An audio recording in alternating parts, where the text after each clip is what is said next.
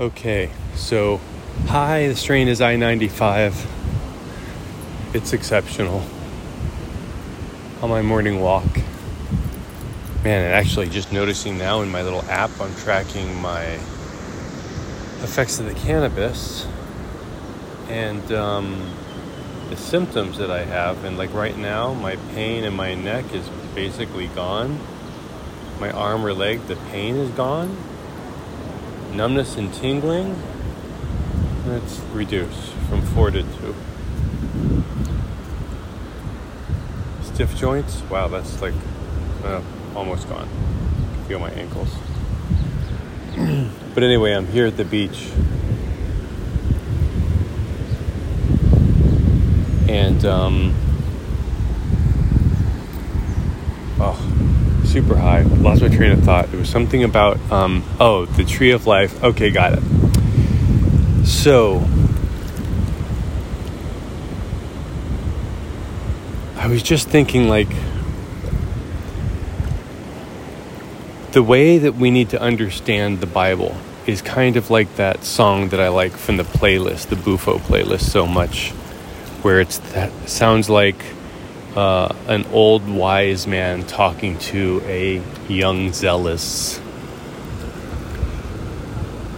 warrior about to go to battle. He's like, man, you don't have to do this, but if you're going to do it, then fight hard.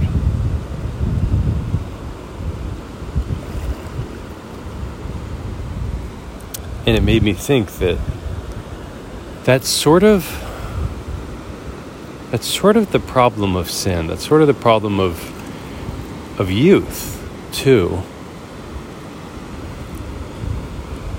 is that it limits your perspective, right?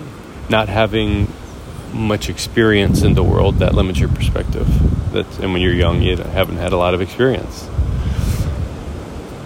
You're primarily rebelling against the assumptions that you made because of what life was like with your parents. On the earth, God made everything. Like, I think about this planet. And everything lives and dies. That's how it should be. A tree grows and then dies. So wood grows and dies. And then it fades away eventually. I mean, it can last a long time. It can even get petrified. But it's not like plastic. Plastic is somehow different. It's something man-made that's not supposed to be permanent, that was turned into something really permanent. And maybe that's what the whole Garden of Eden thing was about. It was like, man, look, now they've got the ability to know. It's the tree of the knowledge of good and evil. So now they have this idea of good and evil.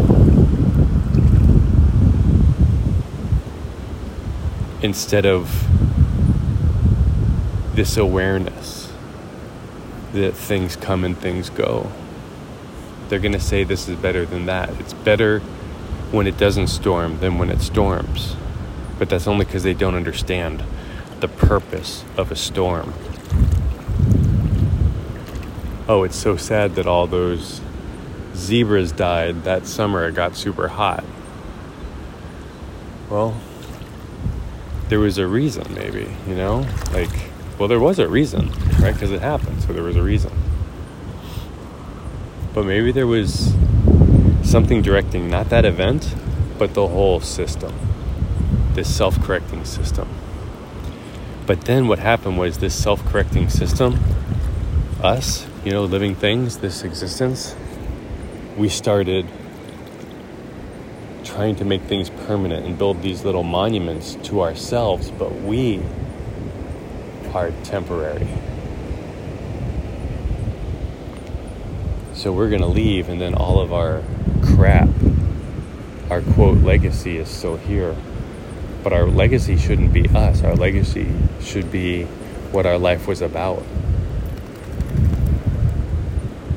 That's what our legacy should be. That's what our legacy will be.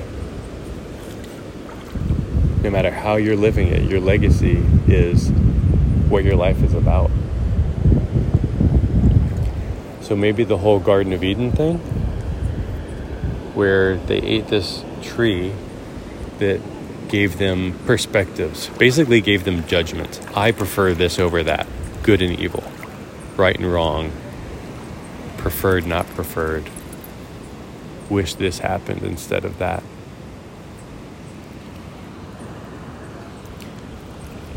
And then what God said is, well, shit, let's lock down this garden of choices, because now, right now, they have implanted permanently this whole thing of good and bad. So they're going to be their whole life having to wrestle with like sadness, and it won't be peace. If you think about it, peace is sort of emotionless in a way. You're not happy or sad. You're rested. You're safe. But think about that. You're not happy or sad. You never get happy either. It's just peaceful. That's what they say heaven's like. But we chose this knowledge of good and evil, which makes us happy or sad. And maybe we were kicked out of the Garden of Eden, so we didn't eat the one that just had us live forever, where you never died. Because then maybe the rules would have been different, right? Because let's face it, it was just Adam and Eve. So you live forever. Then, okay, reproduction is not just human choice. Reproduction is not limited to this. It's not as frequent, maybe, right? Because we've got to keep the population down if people never die.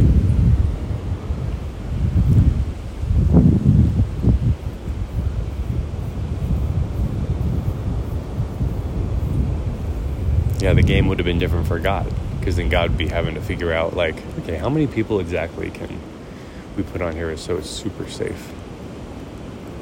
Because they're never going to die. So when is it overcrowded? Okay, so anyway, I got lost on a tangent.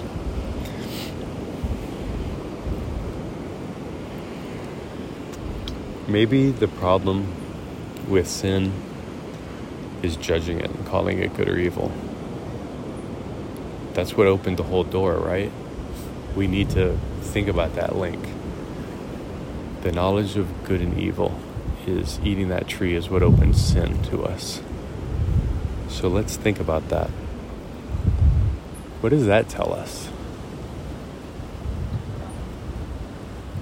What does that tell us about the things we should call good or evil?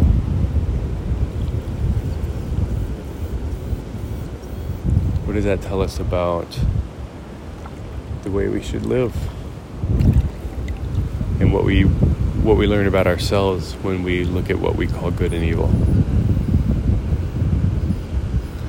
All right, that's it. I don't want these episodes to be too long. Good, learning to be short. The Bible's a really great book if you read it with curiosity instead of prejudging that it's totally accurate or coming from this perspective. It's one where you can ask questions. Wow. A crab? I'm standing here in the sand with my dog, and a crab literally just came up and just touched my foot. Like, kind of just to like, hey, if you are a biological thing that can move, you're not welcome here. You're in my yard. You've been standing here way too long.